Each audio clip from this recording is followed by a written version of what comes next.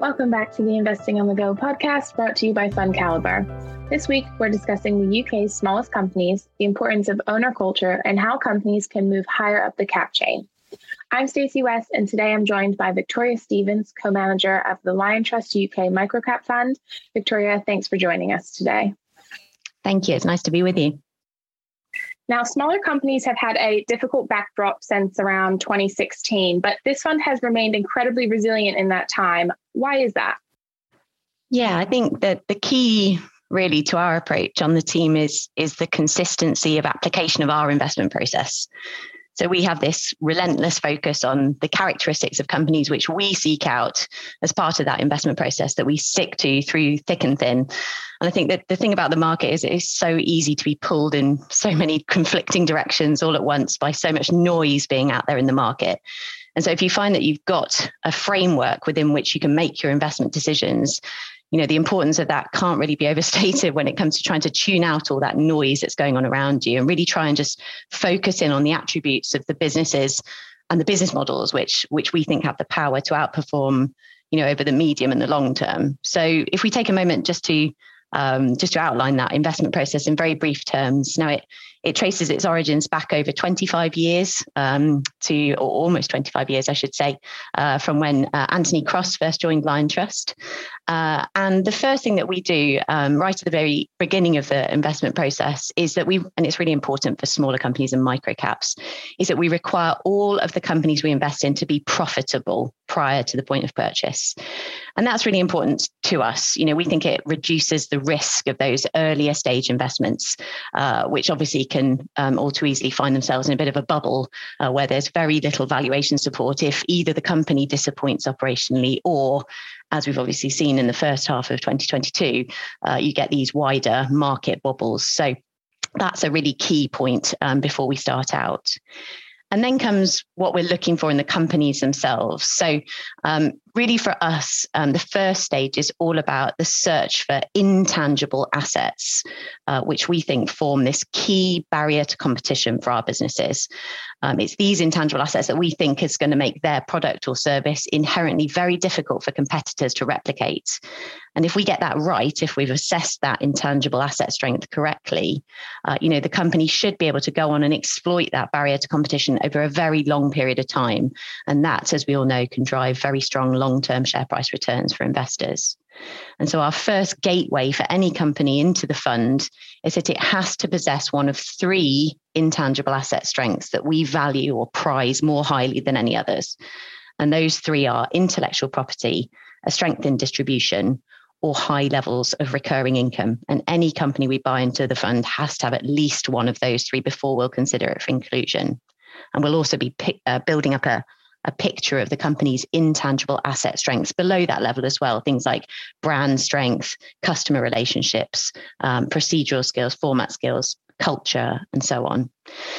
And then the second stage of that process is to test that theory. And by that, I mean that we analyze companies' cash flow returns on capital to try and test whether in practice that superior competitive advantage is working for that company in terms of generating these superior financial returns. And really what we're looking for there is something very simple. We're looking for companies that can consistently earn a return on capital, which is comfortably in excess of their cost of capital, thereby generating excess returns, which ideally they can then reinvest back into the business to help power their future growth path.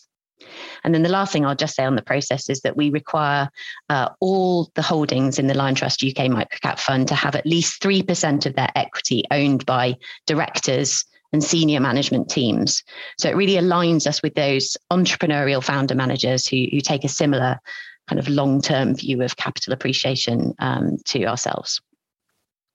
And does investing in those types of companies that you've just outlined prepare you for an inflationary environment? Yes, I think it does. There are two elements to that question. It's what's going on in the market and how the market is reacting to that on a short-term view. And then there's the other side of it, which is how are the businesses themselves faring amid the current economic challenges? Now, we'll say that as part of our investment process, making macroeconomic predictions does not feature in that process. Of course, we're aware of what's going on around us, but as I've been explaining, we focus exclusively on bottom-up stock picking in terms of our process. But clearly, it's been an extremely challenging period for all companies to navigate over the past year or two, and there's a huge amount of uncertainty that remains over the direction, the duration of those inflationary pressures, what the monetary policy response will continue to be, and the extent to which that squeeze on the consumer spills over into business to business demand potentially as well. And what you've seen in terms of the market response to rising interest rates as a way to try and combat inflation for much of this year is that the valuations of growth investments have come under pressure. And that's thanks to this sort of mechanistic impact of rising discount rates on the perceived present value of stocks, which expect very high growth rates into the future. And so in some cases, what you've seen is this very sharp derating of companies, which really often haven't really put a foot wrong operationally. But if I take the other side of that coin and just focus and zoom in on the operational performance of our companies, which is all really that we, in terms of our investment process, can control, I think that we really strongly believe that our companies should prove to be quite well set in terms of managing a period of higher inflation. And the real key to that is pricing power. So what we think is that thanks to those intangible barriers to competition that we're seeking out as part of the investment process, our companies should have a greater degree of pricing power than your average company. So they should be able to be better placed to be able to pass on input cost inflation to their customers. And already we've seen lots of our companies so far this year, updating the market and talking about having been able to do that to pass on those rising costs to customers, which of course means they are themselves better able to protect their margin amid a period of high inflation. And then there's probably another point to be made about the types of companies that we invest in, which is that, I've explained that we focus on intangible, not tangible asset strengths. And so on the whole, our companies tend to be less capital intensive than your average. And then because they're run by these typically conservative owner managers, they also tend to have stronger balance sheets than the market. These owner managers are, as I say, quite conservative with taking on lots of debt. So they tend to be quite averse to that type of behavior. And both of those two things are really key in times of rising inflation and rising interest rates to try and counter it. Because if you've got a business which is less capital intensive and has a stronger balance sheet, it doesn't have to spend so much of its short-term cash flow on simply maintaining heavy asset bases or servicing a heavy debt burden. Instead, they've got a much better chance of being able to continue to allocate their capital to investment and growth, taking that long-term view, which hopefully we believe should position them well to continue to take market share and then power ahead once these challenging times recede in the future. And you just mentioned their owner culture as this intangible asset strength that you're looking for. Has that changed throughout COVID? No, I don't think it has. I think really what we've seen there is it come into sharp focus. So what we tend to see from our owner managers and that culture is a couple of things. I think that the aligning yourself with this really powerful entrepreneurial founder manager is probably quite well understood by investors. They'll kind of innately grasp why that's an attractive dynamic to be aligned with. Often they've got this long-termism to the business, a keen focus on innovation, nurturing, investing in talent and training and development and so on. And that can be really powerful when it comes to driving the business forward. And then what you've got on the other side, which perhaps is slightly less well understood, is these real characteristics of risk aversion. So what we tend to find from our owner managers is that they are much less willing to take on those big, risky acquisitions that can so often go wrong for the market. And they're also much less willing to take on loads of debt. If you think about, it's a back of the fag packet sort of type stat, but I think it's quite powerful in illustrating just how much of their own capital is at stake. The average company in the microcap fund is around about 125 million market cap. And on average, I know we look for 3% management equity ownership as a threshold, but in reality, it's much higher than that. The average is about 20%. So these owner managers of our businesses have about £25 million worth of their own capital at stake in these businesses. So it doesn't really come as that much of a surprise that they are careful to protect that capital. And so, regarding your question about COVID, really what we saw is that both of those two characteristics came right to the fore in the first part of the crisis where the whole market was panicking. It was amazing. Our owner managers were really, really benefiting from that balance sheet strength that I referenced. And the market obviously was paying a lot of attention to how financially secure companies were. So the companies benefited in that sense. But then also in terms of that long-term outlook, we also saw that time and time again where the companies were using the disruption to invest for the future. I'll give you an example there to try and illustrate it. So we had a company called Mind Gym, which is a corporate training business. So its whole raison d'etre is using the principles of behavioral science to try and catalyze change via training within a corporate environment. So they provide these bite-sized tutorials or workouts, as they call them, mind workouts, and they own the content within those tutorials. And they used to deliver them face-to-face via this network of hundreds of self-employed coaches all across the globe. But of course, what you saw in the first part of COVID was that all the clients were beginning to cancel that face-to-face training. And so the founder, Octavius Black, him and his wife still own over half of the equity of the company, thought, well, I've got this really strong balance sheet, substantial cash reserves.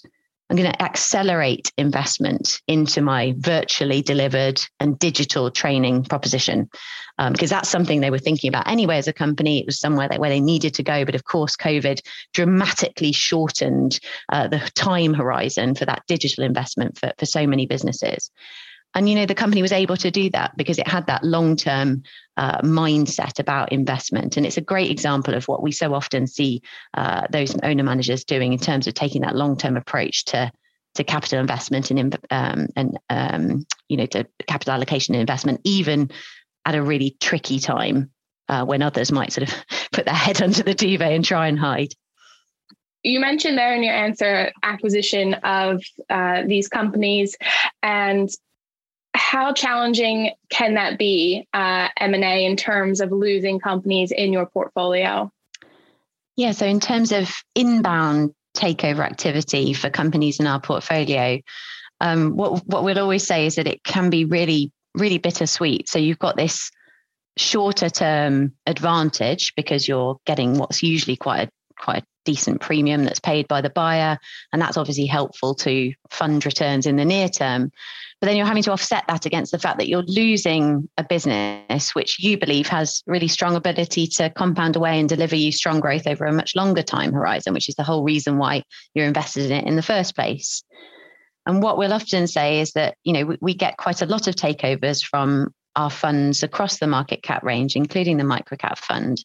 And we think that's because the very characteristics that we're looking for in businesses as part of the investment process, those intangible asset strengths, which allow those businesses to deliver superior financial returns, are obviously also interesting and attractive to buyers, whether they be corporate or private equity buyers.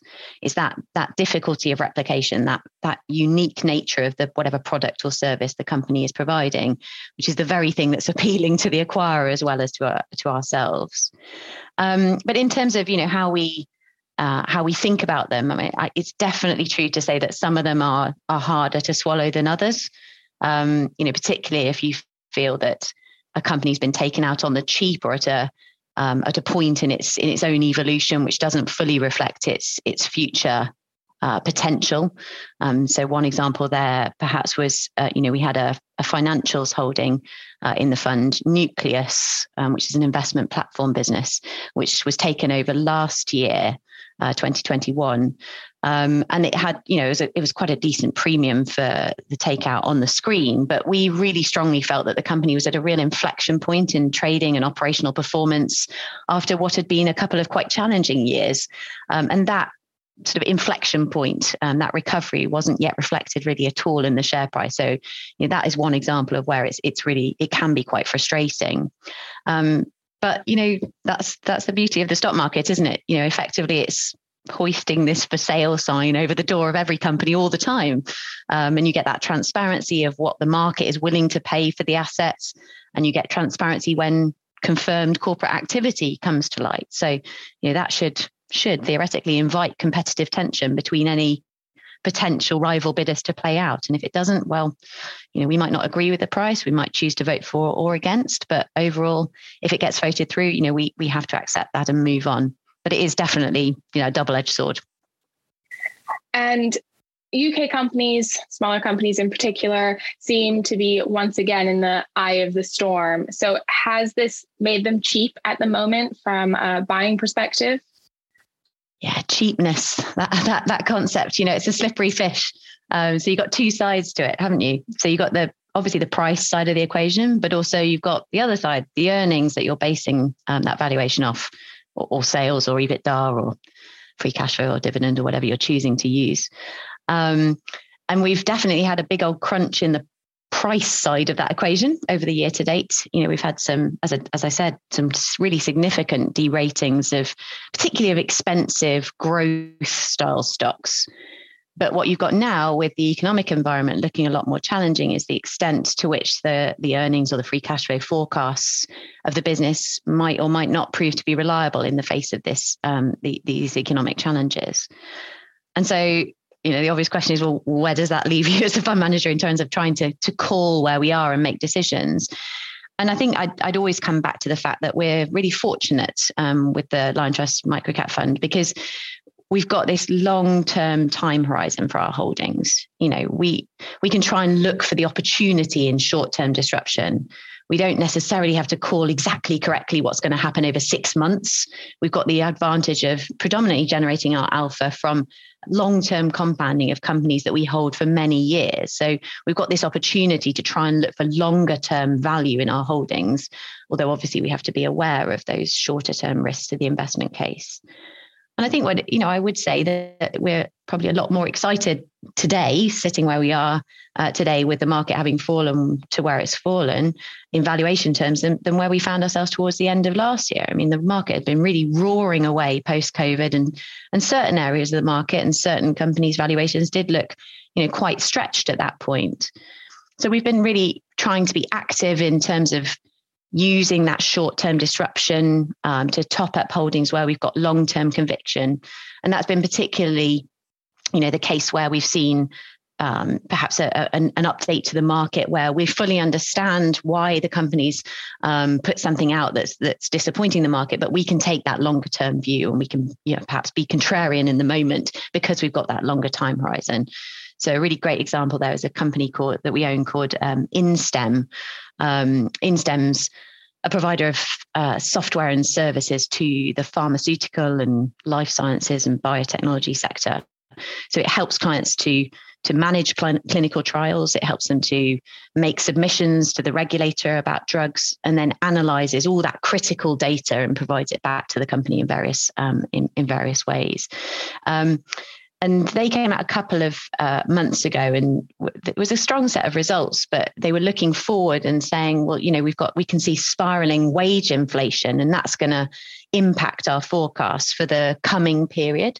So we took a meeting with them, and we heard about how usually they put up their wages by kind of mid-single digits every year in the early part of the year. But at this point this year, obviously, they were seeing, really strong wage inflation coming through in that early part of the year. So they delayed it a couple of months and actually made a much bigger increase to their people's wages than they might perhaps usually would do, cognizant of needing to retain that talent. But critically, what we also heard was that they were putting up prices to their clients by 12% across the board to counter the impact of that on the business. And the reason why the second part of the year was being impacted in terms of the forecast was simply because there's a lag in being able to implement those price increases. But for us, that was a really great sign that actually the long-term investment case was intact, because the business really did believe in the power of its products and services and their ability to maintain that price discipline, with their customers. And that was a good sign to us that the market's initial reaction to that news was actually overdone. So we were topping up on the back of that. And that approach, trying to see that long-term value behind the short-term move is really important, I think, in these times where the market is disrupted. You and your co-managers aim, as you said, to be very long-term holders of companies where they can actually graduate from the UK microcap fund that we've been discussing to the UK smaller companies fund, which is also elite rated. And I was just wondering, can you give us an example of this happening between the portfolios, this graduating in a sense? Yeah, absolutely. It's the beauty of having this range of funds across the market cap range. We operate all of them under the same investment process, and they span the whole of the UK equity spectrum. So obviously, it does what it says on the tin. The UK microcap fund focuses on the smallest companies in the market, but we run other funds which look higher up the market cap chain. And for microcap, we look to buy stocks which are capitalized under 175 million, and then we'll look to start our exit once the stock grows to 275 million and above. It won't necessarily be immediate, but that will sort of start our selling clock in our heads. And as I said, the average company in that fund is about 125 million. But the idea very much is that, with this range of funds that ideas can graduate up the chain, as you said, if they're successful. And we can really benefit from having that really long period of ownership, really long period of getting to know these companies and getting under their skin for many, many years. And I mean, there are numerous examples of it happening over the life of the microcap fund so far. But probably still the best example that I could give you would be YouGov. Simply because it was the largest holding in microcap when we launched the fund. It's since left microcap's territory far behind. We do try and keep the microcap fund as a dedicated vehicle for investors trying to access those smallest businesses on the market. But it was added subsequently to the UK Smaller Companies Fund and our larger special situations fund as well. So a really successful example of a business that we identified earlier on when it was much, much smaller and has gone on to compound away and deliver really significant value for the funds across our suite of products. Great. And then just maybe we can finish with another example. I'm hoping that you can take us through a more quirky example. So maybe something a little bit different that our listeners might not be familiar with. As you mentioned, you get to talk to the smallest, companies in the UK. So I'm hoping you have one quirky example you can leave us with. Yeah, absolutely. I'm going to tell you about a company which I love talking about. I think it's an absolutely fascinating business. And not only is it not very well known on the market, but it's also hides within the corporate umbrella, such an interesting kind of subdivision of the company. So the company in question is James Cropper. So James Cropper's history is of a paper mill, which was founded, I think it's over 175 years ago in Burneside in Cumbria. And that paper mill business, you might sort of think to yourself, well, can't really see where the intangible asset strengths might be in a kind of traditional paper mill business. The really interesting bit of the business for us is not that traditional paper division. It's that in more recent times, they've taken their experience in what they call non-woven to apply their expertise to newer, more advanced material markets via a division which it calls technical fiber products. And this division produces these ultralight, non-woven carbon fiber veils, which are used to coat composite surfaces. So it's used in industries like aerospace and defense, high-end automotive, clean energy, and so on. And it's, these veils are amazing. They're so light that when the company comes in to present to you, they'll hold one up above the desk and they'll take their hand away and it will literally float down as if it's almost a feather, the lightest version of it. But the idea is that these veils provide this superior finish to composite surfaces and also can imbue them with a range of different qualities. So for example, electromagnetic shielding. So they're used on, stealth fighter jets in the defense sector. So a really fascinating business, growing far faster than the paper mill business, much less subject to the vagaries of, input cost prices buffeting around. So the paper mill side of the business is really impacted, for example, by the pulp price going up and down, by energy costs, for example, and so on. And I think what's also super interesting about the TFP division is that it has a range of solutions for the hydrogen industry. So of particular relevance, of course, to the climate transition. So it makes the gas exchange layer within hydrogen fuel cells and has quite high market share in that nascent but growing market. So a really interesting, highly technological business, which has emerged out of what you might look at on paper and think, no pun intended, and think, is quite an old school, dare we say it, quite a kind of dull industrial business. So a really fascinating one, I think, and one which we hope will do well for the fund over many years to come. That is very interesting. Way more than just a paper mill, as you alluded to. Well, Victoria, thank you very much for your time and your insights. You're so welcome. Thanks very much for your time today and allowing me to come onto the podcast. The Liontrust UK Microcap Fund follows in the footsteps of the successful elite-rated Liontrust UK Smaller Companies and Liontrust Special Situation Funds by applying the same team's proven economic advantage investment process to an area of the market that tends to be under-researched, Britain's smallest companies. To learn more about the Liontrust UK Microcap Fund, visit fundcaliber.com, and don't forget to subscribe to the Investing on the Go podcast, available wherever you get your podcasts. Please remember, we've been discussing individual companies to bring investing to life for you. It's not a recommendation to buy or sell. The fund may or may not still hold these companies at the time of listening. Elite ratings are based on FundCaliber's research methodology and are the opinion of FundCaliber's research team only.